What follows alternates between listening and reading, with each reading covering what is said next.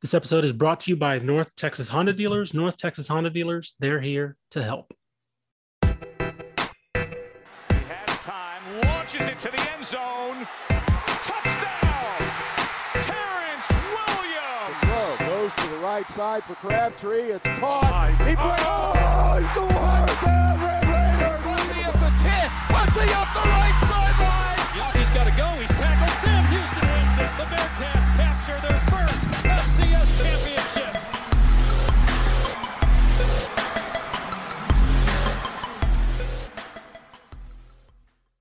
Welcome to the Republic of Football. I'm your host, Ishmael Johnson, Sunday wrap-up edition.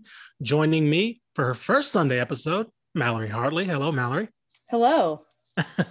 I'm excited. This is my first Sunday episode. I was telling Craven before you joined. I was like, oh man, I'm excited to just be on and like just listen in on how you guys do this thing, because I've never been a part of one. So no, it's really cool. It's just a lot of recap and a lot of looking back. Speaking of Craven, Mike Craven, back from the Iron Skillet.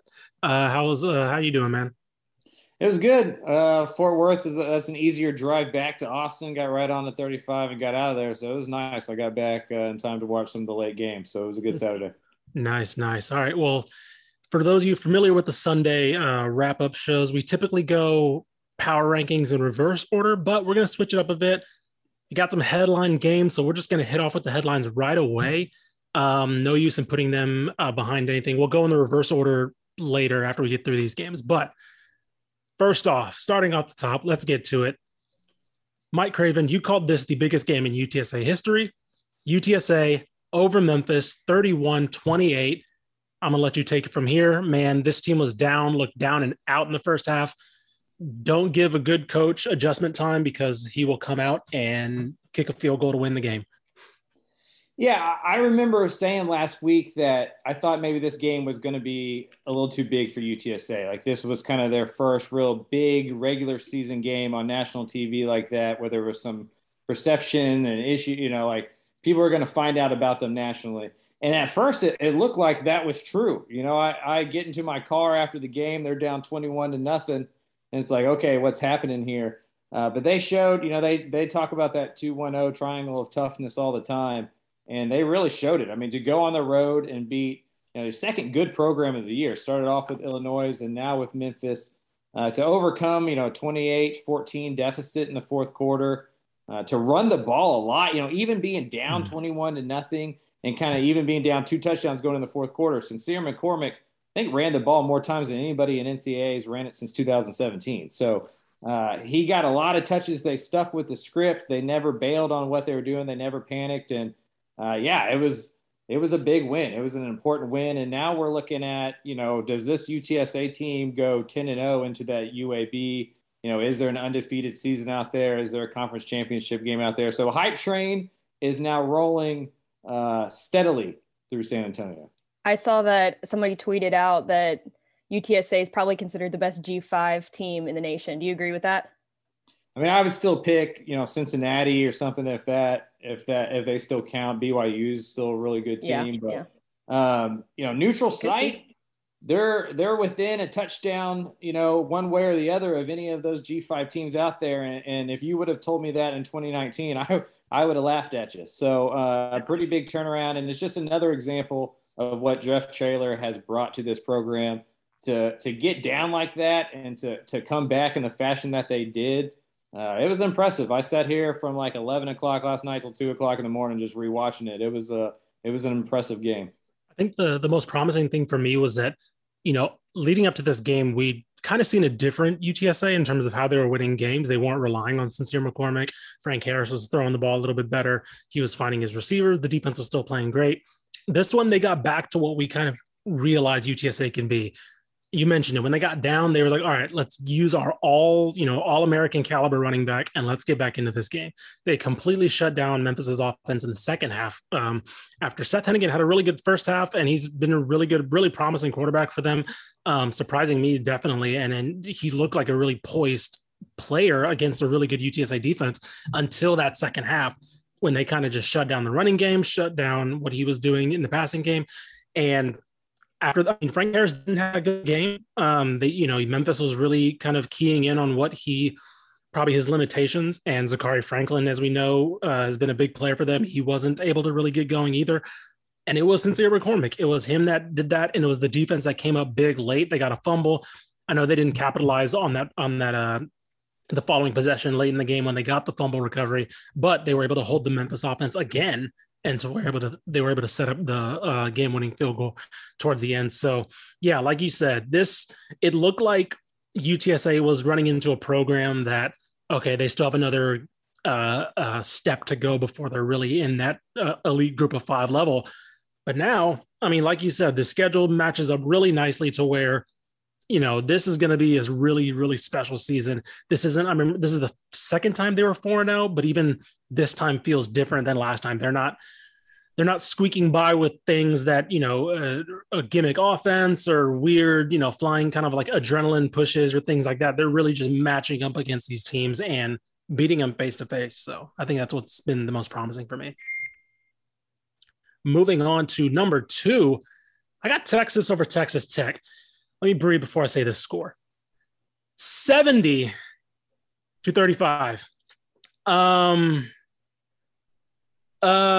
Mike, what happened to Texas Tech? Casey Thompson. Yeah. It really does feel like this offense is a completely different thing with Casey Thompson in charge. And it makes you wonder what that game against Arkansas looks like if he starts from the beginning. But you'd imagine it was closer throughout the game than it ended up being in week 2 against Arkansas. So now I think this is more about Texas. It's proven that Arkansas team is really, really good. Mm-hmm. And so you take away that performance away on the road and you look at what UT's done. They've beat a solid Louisiana team by 20. They did what they were supposed to do against Rice, and now they put up 70 against Texas Tech. Bijan Robinson is tremendous. Casey Thompson looks good. And the offensive line had a game where we don't have to talk about them all that much. And maybe that's about Texas Tech and where they still need to get to in the front 7. But, yeah, I think you check every single box for Texas. Maybe the defense gives you concerns. They're late in the game, giving up 35. But good game for UT, and I think it puts them into that conversation with the Big 12 title contenders, especially what happened with Oklahoma and Iowa State. Yeah, I was looking at this one. We'll talk about the Texas Tech side in a bit, but I think that you mentioned Casey Thompson because the offense, I mean, I don't know, people have said it before, but this offense just looks better. It looks more fluid. It looks more comfortable. He's not thinking as much. You see a lot of the quick reads and a lot of the kind of the RPO elements that Sarkisian wants to add. There was some really cool end around stuff with Whittington and things of that nature. And they were able to, that of course frees up Bijan Robinson to do what he wants to do. Of course, that frees up Roshan Johnson to be a spell at times for him. And they just looked more explosive. I mean, we always mentioned, I think when we were talking about heading into the season, their receiving options. But I mean, when they've looked good, Xavier Worthy and Jordan Whittington look like potential receiving options, right? Maybe they're not the exact, all conference caliber guys that we maybe feel like Texas needs, but for right now, I don't know. I think these guys are good enough to get it done. They showed against the Texas Tech defense that was really feeling itself, that they can really create separation. They can really assert themselves. I think Tech, they had a pick 6 early that kind of put the game to bed. I mean, it was 28-7, I believe at that point. And they had a pick 6 that just kind of put this to bed. Tyler Shuck, of course, goes out. Henry Colombi comes in and they don't let him get anything going. I think he had maybe one good pass really. And the rest of it was just all Texas. I don't know how you could feel any better about this. I mean, opening conference play, putting up 70 against a team that we thought was pretty good. And I still think Tech is pretty good, but I think maybe this shows, and maybe the Arkansas result, we'll get to that in a bit, shows that Texas might actually be okay, despite what we thought the negatives that we thought we had against them after they lost Arkansas early in the year. Moving on to number 3, before we get to A&M, I still want to talk about the good. Baylor over Iowa State, 31-29. Heading into this game, I immediately asked myself, is Baylor good because they've played basically no one? And yeah, Baylor's awesome. Like Baylor really, the offense, all the questions I had about the offense were almost answered, pretty much answered. Gary Bohannon can move the ball. He wasn't asked to do a crazy amount, but I think the thing that impressed me the most was this Baylor offensive line. They were sensational. They bullied Iowa State up front, a pretty good Iowa State defense, to where they could just chip away at this defense and basically push them over and hold this lead and hold this game down to where they would come out and win. I think Baylor, there was such a discussion about that middle of the Big 12. I think Baylor is starting to assert itself as one of the teams that can push its way upward. Yeah, I mean, this is a real, kind of flag in the ground win for David Aranda that he can use on the recruiting trail, all that kind of stuff. They may crack into the top 25 this week or kind of hover around it at least. And like we were talking about last week, we didn't know a ton about Baylor. We thought we knew that the offensive line was good. We figured the defense was pretty solid. Aranda knows how to get that side of the ball playing well. So this one really answered a lot of questions. Like I said, that offensive line is phenomenal. They're probably the best unit on that team. Maybe the best offensive line in the Big 12 right now. And so with that, it allows Gary Bohannon to do pretty much whatever he wants. You add in some play action passes, and he didn't really see a lot of pressure. And like you said, they didn't take a ton of deep shots down the field. They didn't ask him to take too many risky passes, but that's okay. If you're going to have that kind of stat line and you have an offensive line where you think you can run the ball 40, 50 times a game, you do that and you play defense, and he's growing into that position. He looks a lot more confident now. And I do think starting off with those 3 games, while it didn't give people like us much fodder to talk about, it allowed him to kind of grow into being a starting quarterback without a ton of pressure. Sure. And we saw the results of that on Saturday. He just looked like a guy who belonged. And that's the question we've had about Baylor. If they have a guy who can be a leader and can make the right play, I think they can go pretty far, and this is a down year in the Big 12. It's wide open. Why not Baylor? Yeah, I think that when you look at some of the other results in the Big 12, I mean, we thought Tech was going to be a team up there. We thought Oklahoma was going to run away with it. Oklahoma looks very vulnerable, pretty much in so far in the year. And Iowa State, we expected Iowa State to be a team that would be up there and running it. And I don't know. I don't want to use the word up in the air because I feel like we'll have to wait until the Red River game to actually really get a sense of where this conference is. But it feels more open than in previous years than what we originally thought. So we'll see. I think that game's looming pretty largely right now.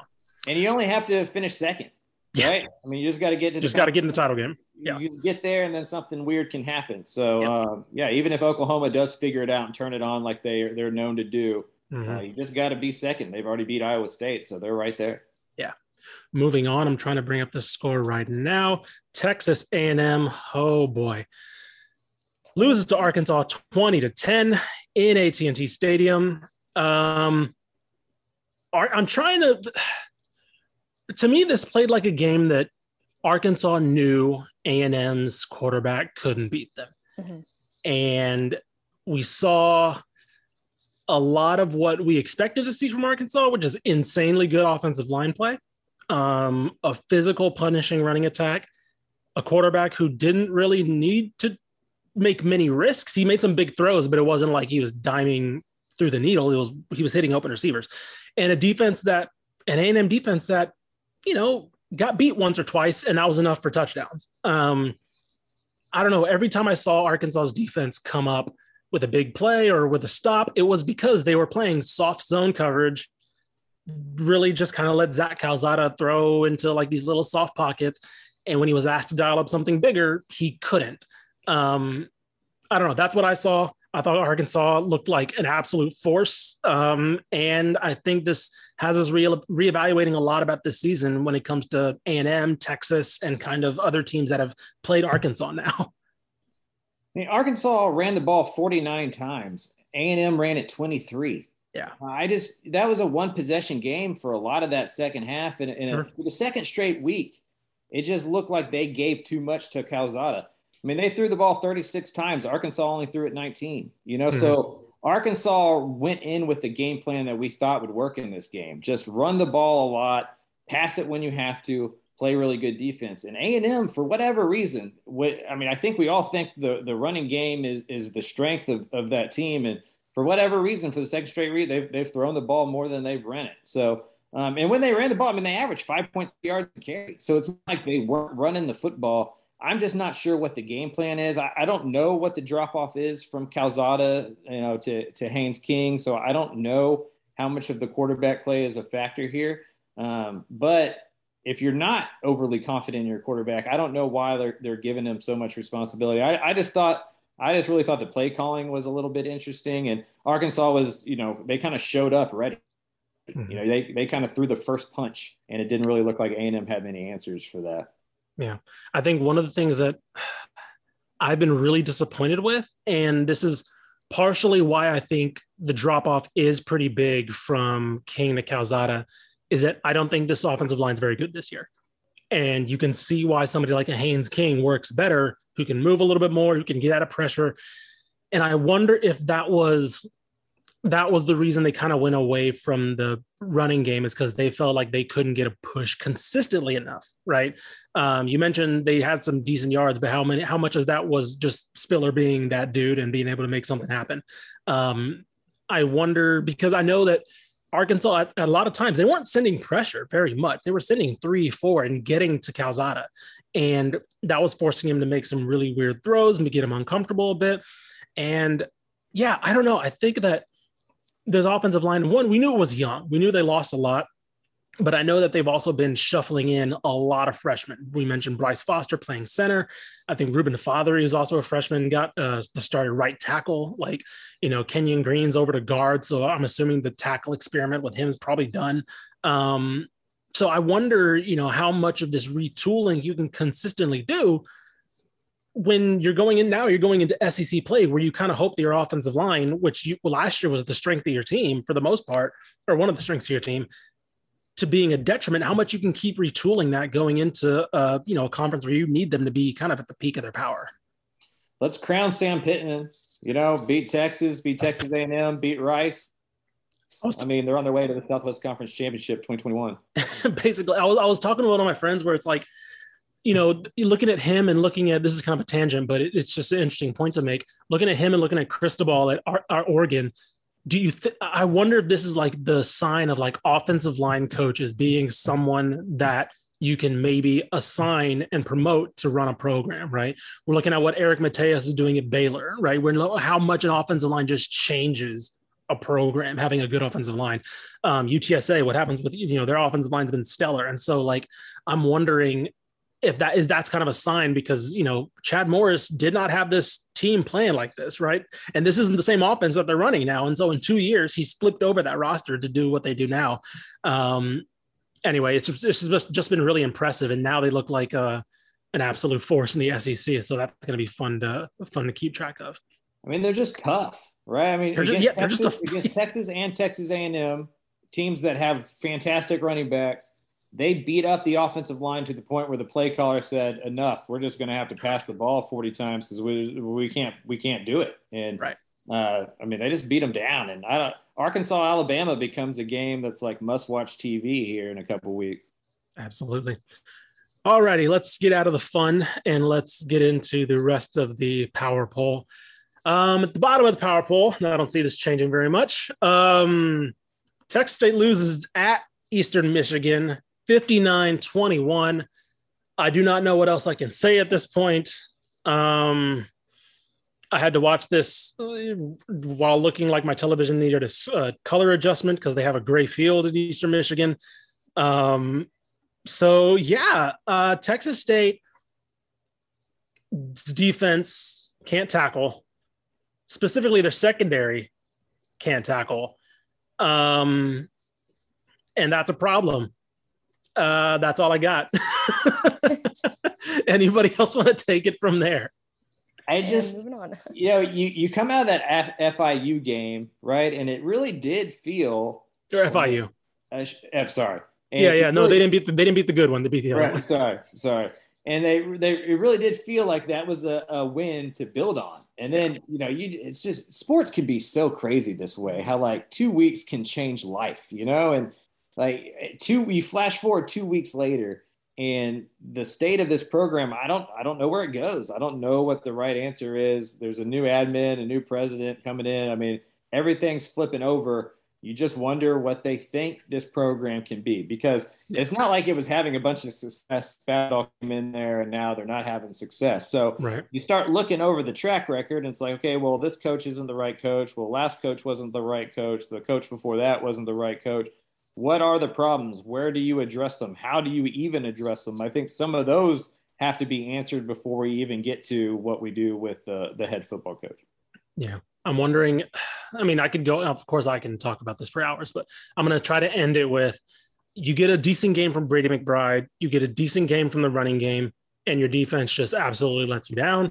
They couldn't get stops when they needed them to. And eventually it turned out, it looked like it was going to be a shootout for a bit. And then eventually the offense can't score one drive and the defense it gets out of hand. And so you end up playing catch up for the rest of the game.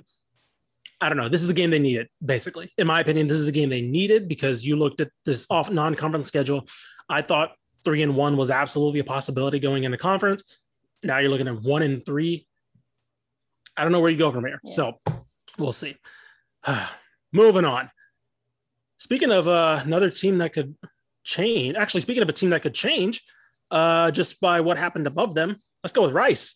Rice, 48-34. Jesus. They almost let it happen against Texas Southern.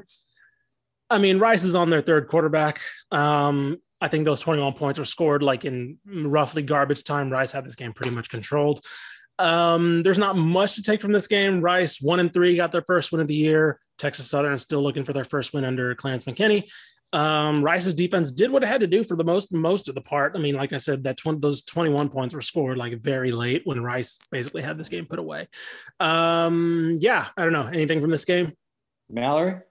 They put up over 620 yards of total offense, so they must have done something right, you know? Yeah, this is an offense that struggled, right? They're moving the ball, which is good. Sometimes you just need, I mean, as we mentioned with Baylor, sometimes you just need to see your offense working to get some confidence going. And they got Southern Miss coming up. Southern Miss is not a powerhouse, so we'll see what they can do in that game.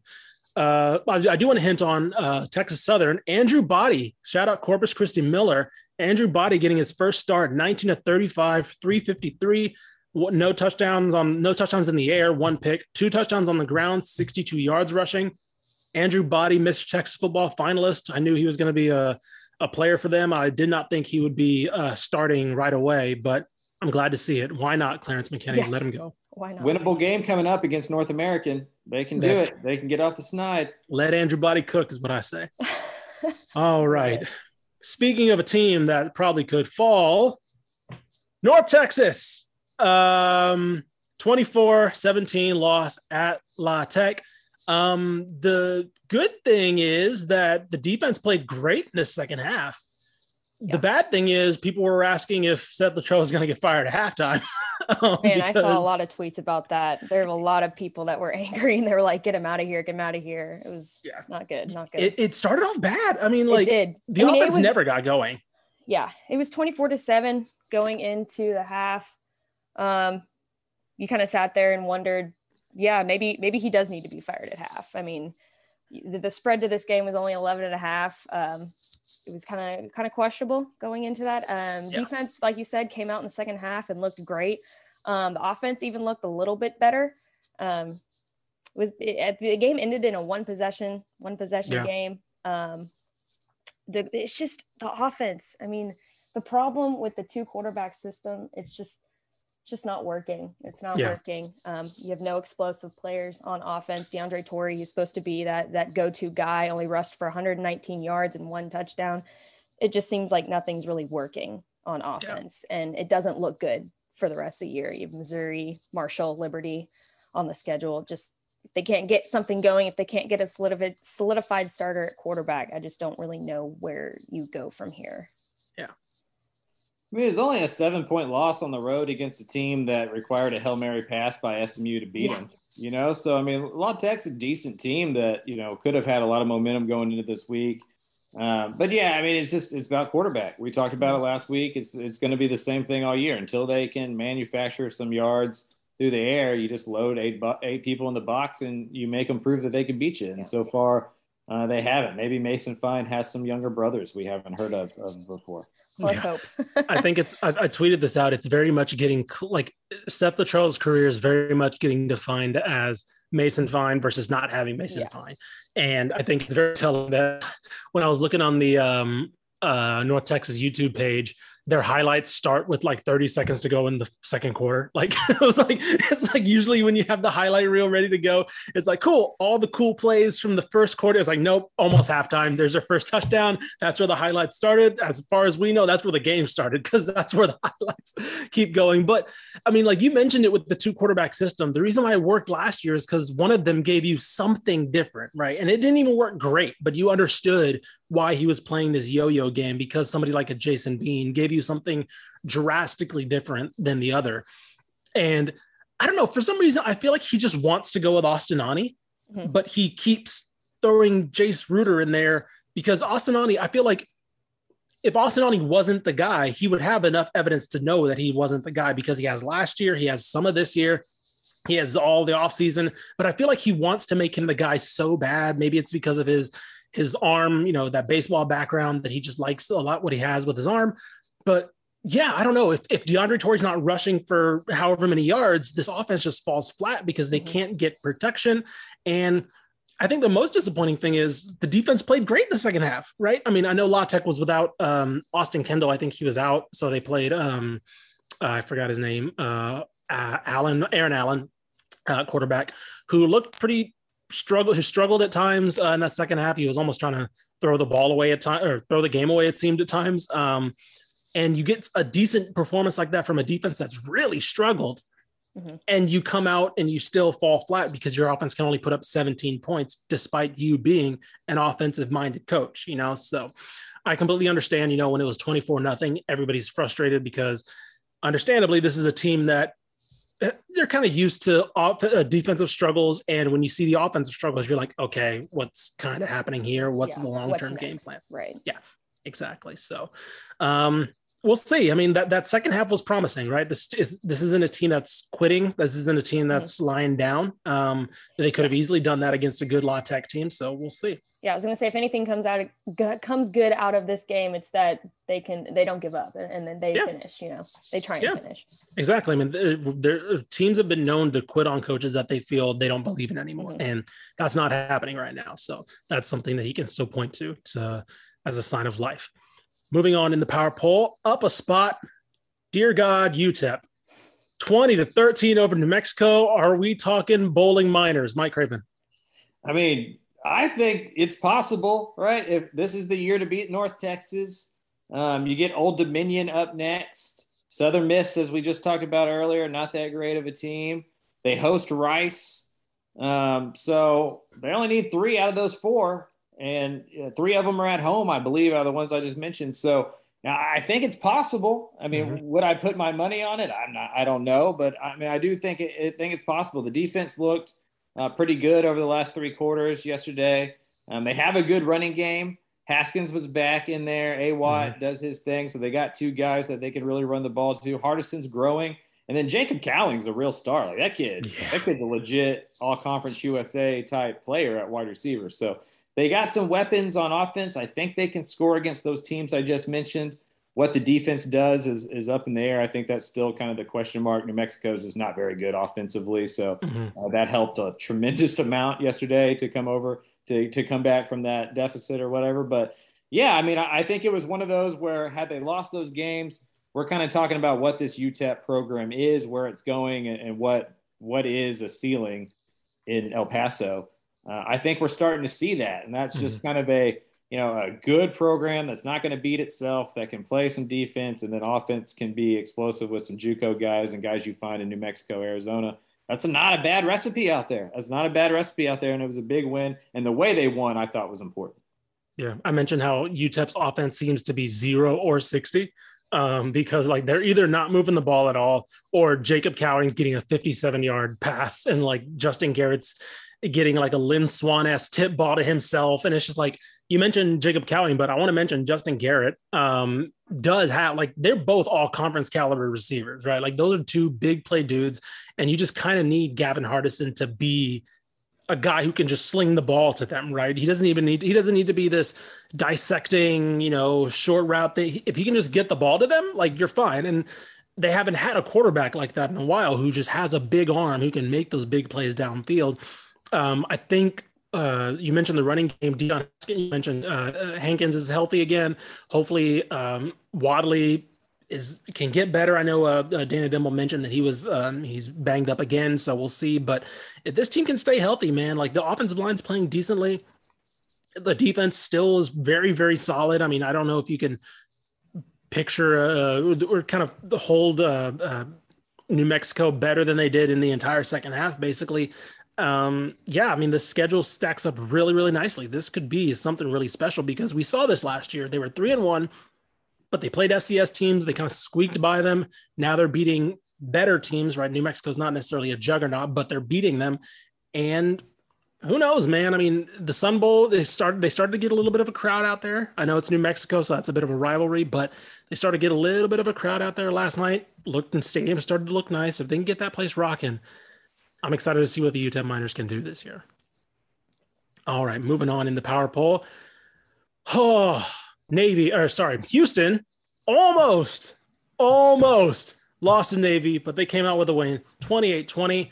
I was terrified. This was 17-7 Navy at halftime. And again, I need to remind you, this is not a good Navy team this year, but they came out absolutely grinding that triple option. And Clayton Tune, I believe Houston probably ran the worst 2-minute drill I've ever seen to end the half, to where Clayton Tune fell in bounds, tried to line up and spike it with like 5 seconds, had absolutely no time. I don't know what Dana Holgorsen said at halftime, but they basically came out and said, yeah, we're not letting this happen, and just ran through them. Clayton Tune decided to not play inconsistent and just decided to put this game away. And when you're chasing a game, when Navy's chasing a game, trying to get back into a game, that's when you know you're at the upper hand, because that offense cannot get things going if they're behind. Thank God, Houston, because we were about to have some big discussions. And triple option is not fun to face. We talked about that a little last week. I mean, it's going to be annoying. There's a couple wrinkles Navy throws in there in the first half that kind of catches Houston off guard. You can tell they kind of manipulated the numbers a little bit to force some problems there on the like the mesh point. But in the third quarter, Navy only had 6 plays. And that's the key to beating Navy, is to keep the ball away from them. I know everybody talks about how they play keep away, but the fewer possessions you can give them and the fewer first downs you allow on those possessions, then they can't really get into that momentum of the 9-play, 10-play, 11-play, 12-play drive that they do well at. My thing coming out of that game, because I think we knew Houston would win, and like you said, good on them for doing so. What is Clayton Tune's injury situation? What is his health situation? Because there was times yesterday where you could tell he was not right. And so there's still a lot of season ahead of them. How good do they feel about the backup? How good do they feel about his hamstring? Those are some questions for Holgorsen. Not necessarily to answer, but he'll have to really think about those over the next couple of weeks, because it looked like Tune was, one full-on sprint away from having to get pulled out of that game. Sure. I think one of the things that this season reminds me, and we mentioned it kind of with the Rice game and in this game in particular, Houston's floor is still so much higher than so many other teams, right? Eventually, they're just going to be more talented, faster, bigger, more physical than so many teams. And that was clear in this game. I mean, like I said, they didn't even play great. It was a couple busted coverages from Navy that they hit over the top, and that was it, right? Navy couldn't get anything going when the defense started to click. And when you figured out that triple option, you can kind of figure out how to, stick to your matchups. And again, even a poor, mediocre Houston performance can put this game away, which is exactly what happened. So Houston's one of those teams where you're like, I don't quite know what I'm watching. And then they win. It's like, okay, never mind. I guess it doesn't matter. So moving on a little bit in the power poll. Number 7, SMU, 42-34 over TCU. Let's stick with SMU on this one. We'll get to TCU in a bit. Mike Craven, you were at this game. Holy crap. Yeah, I know that we all talk about Tanner Mordecai and the wide receivers in the passing game, and we should, because they're really talented. They're really good. They can throw around the ball. I was impressed by the running game of SMU. Like that offensive line beat up the TCU defensive line. Ulysses Bentley had a big game. Trey Siggers had a big game. They got 3 guys that can really run the ball there, and they just wore them down. You could see in the second half where TCU just didn't want any more of that up front. And I don't know if I'll just stick with the Gary Patterson era. I don't think I've ever seen an SMU team that was more physical than TCU. And yesterday, for the first time in Gary Patterson's time playing against SMU, we saw an SMU team that was much more physical on both sides of the line of scrimmage. That has to be the point that concerns Gary Patterson and TCU the most. And it's got to be the most exciting part for Sonny Dykes. They didn't just scheme their way to a victory. They didn't just throw the ball around on their way to a victory. They got in the trenches and they beat up a team that's known for being physical in the Big 12. It was a statement win. I think they had 350 yards of rushing. Like, it was a statement win for that team. Yeah, I think Gary Patterson even said that to Sonny Dykes afterward when they went to their handshake. He was like, look, you guys just beat the hell out of us, basically.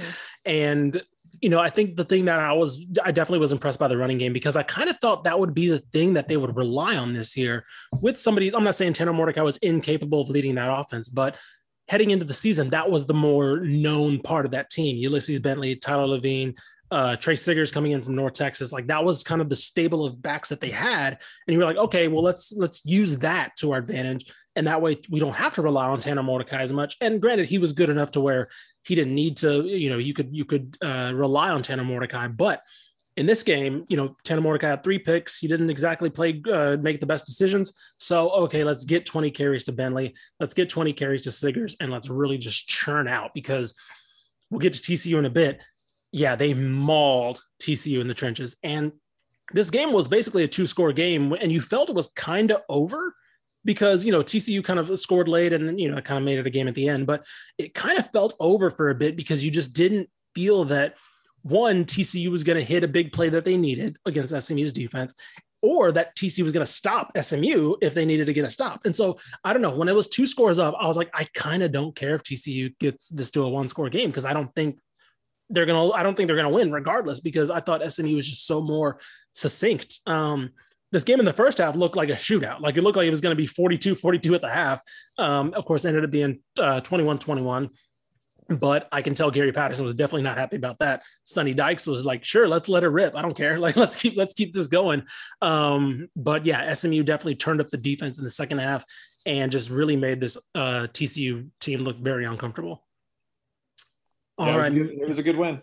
Yeah, definitely. And of course, Rashee Rice playing up the controversy by stabbing the flag middle of the field in Amon G. Carter Stadium, just rubbing it in. I love that kind of rivalry stuff. All right, moving on. We got to talk about the other side. Of course, mentioned Texas beat Texas Tech 70-35. Texas Tech, look, this game was over when Tyler Shuck threw that pick six down 20 to make it 28-7. I know when they were down 14-0, I was like, okay, this is fine. We've seen Tech come back. And sure enough, they go down, they score 14-7, and then they just get no more stops. And they get no push up front against an offensive line that looked very vulnerable recently against Arkansas and even in recent games. And Tyler Shuck goes out and Henry Columbia has to come in. It's like, we know what Henry Columbia is. He's not a guy who's necessarily going to be able to bring you back in this game. Of course, they put up 35, but at that point, I'm like, I don't think Texas is that concerned because they know they're not going to stop them on the other end. I don't want to be too harsh on Texas Tech because it's possible that Texas might just be actually pretty good. Yeah, that's kind of where I'm at with it. I think this was more about UT being pretty good than it is about Texas Tech being the same old Texas Tech. Now, maybe we need to pump our brakes on Matt Wells not being on the hot seat and that Houston win being a big deal just because we saw that Cougar team struggle with Navy. But I do think this Texas team is pretty good. The thing that really was troubling to me, other than Tyler Shuck's injury, obviously, was they didn't run the ball very well, and they definitely lost it on the defensive line side of it. So, you think that gap is closing offensive line, defensive line wise. And if you're going to close this Texas group isn't that good. This isn't, where Sarkisian wants that offensive line to be. So if you can't keep up in year 3 under Matt Wells in the trenches, versus Sarkisian's 1 year with Kyle Flood in the trenches. How big is that gap going to continue to grow over the next couple of years if Texas really does start learning how to develop offensive linemen in a way that they should in this state? So I don't know. I think it was one of those, you're going to have to look in the mirror if you're Texas Tech, and what they do next week and the week after really comes to define this team. If they can bounce back, get some wins, and it's just, okay, Texas is a pretty decent team, big deal. If this kind of starts a spiral and they don't get to 6, 7, 8 wins this year, I don't know what the future is in Lubbock for Matt Wells. Yeah. And I think the most troubling thing, aside from the performance, was now you have Tyler Shuck potentially out. Taj Brooks apparently is going to be missing a couple of weeks too, according to Don Williams over at the Lubbock Avalanche Journal. There goes your two biggest offensive weapons right off the bat. And so now, of course, luckily, Sherrod Thompson's back healthy. But, okay, we saw this offense with him and Henry Columbia last year, right? We saw kind of the ceiling of what they could do, and it ended up with Matt Wells having to revamp the entire offense and trying to get a new quarterback. So, what does that mean going forward? I don't know, but it's kind of crunch time now. You're in Big 12 play. There's no more, this is it basically for Matt Wells and this team. So I don't know how long what do these lingering injuries kind of look like heading out throughout the season is kind of what I'm looking for now. And you got West Virginia, TCU, Kansas, your next 3. I mean, you got to walk out of there 2-1 at least, because it's only going to get harder that last month of the year. And I mean, I think anything below bowl eligibility spells doom for him in Lubbock. Yep, 100%. All right, moving on. We mentioned Texas. Of course, they beat Texas Tech.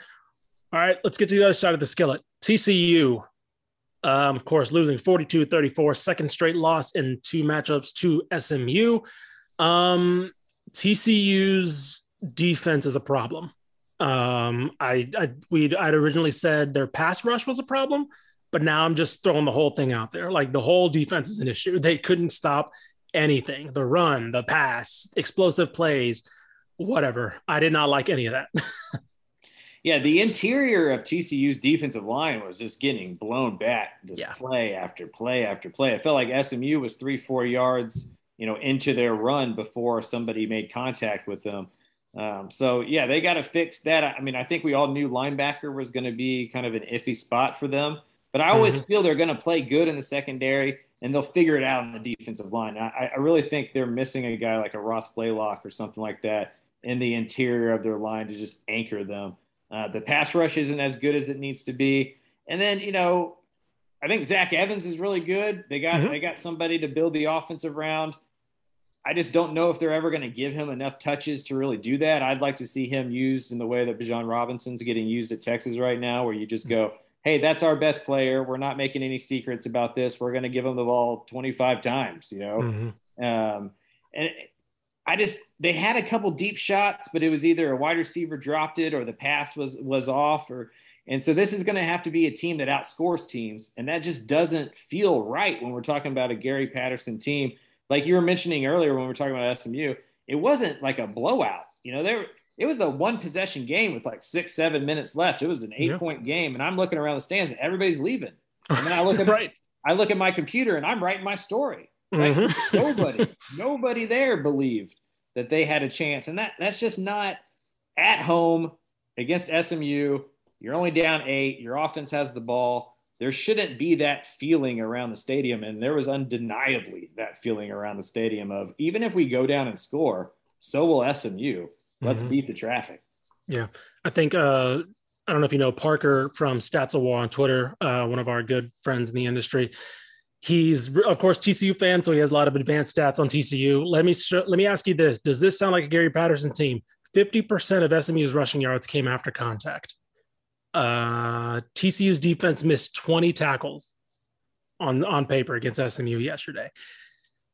I mean, that's it right there, right? You just aren't physical. You aren't able to, and I think we thought this was going to be the year with somebody like an O'Shawn Mathis as that premier guy, Hodges Tomlinson in the back, where it's like, okay, you have potential star players. Let's see them kind of take that next step. And they just haven't really at all. And SMU's offense was just getting absolutely everything. Max Duggan, who I don't think played terribly, just didn't really have time to throw. Receivers you mentioned were dropping passes. I don't think they got Quentin Johnson a single reception, which is insane to me. That's one of your best receivers, and he couldn't really get anything going.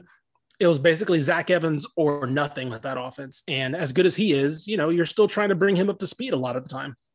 And here's the problem. Like, not only is TCU struggling, but the team recruiting against you in the Metroplex 30 minutes away is on the rise, and they've now beat you twice in your home stadium over 3 years.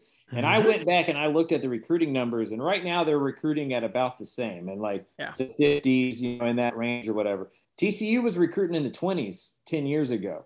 So, I think in 2012, TCU had the 28th ranked recruiting class in the nation. SMU had the 70th.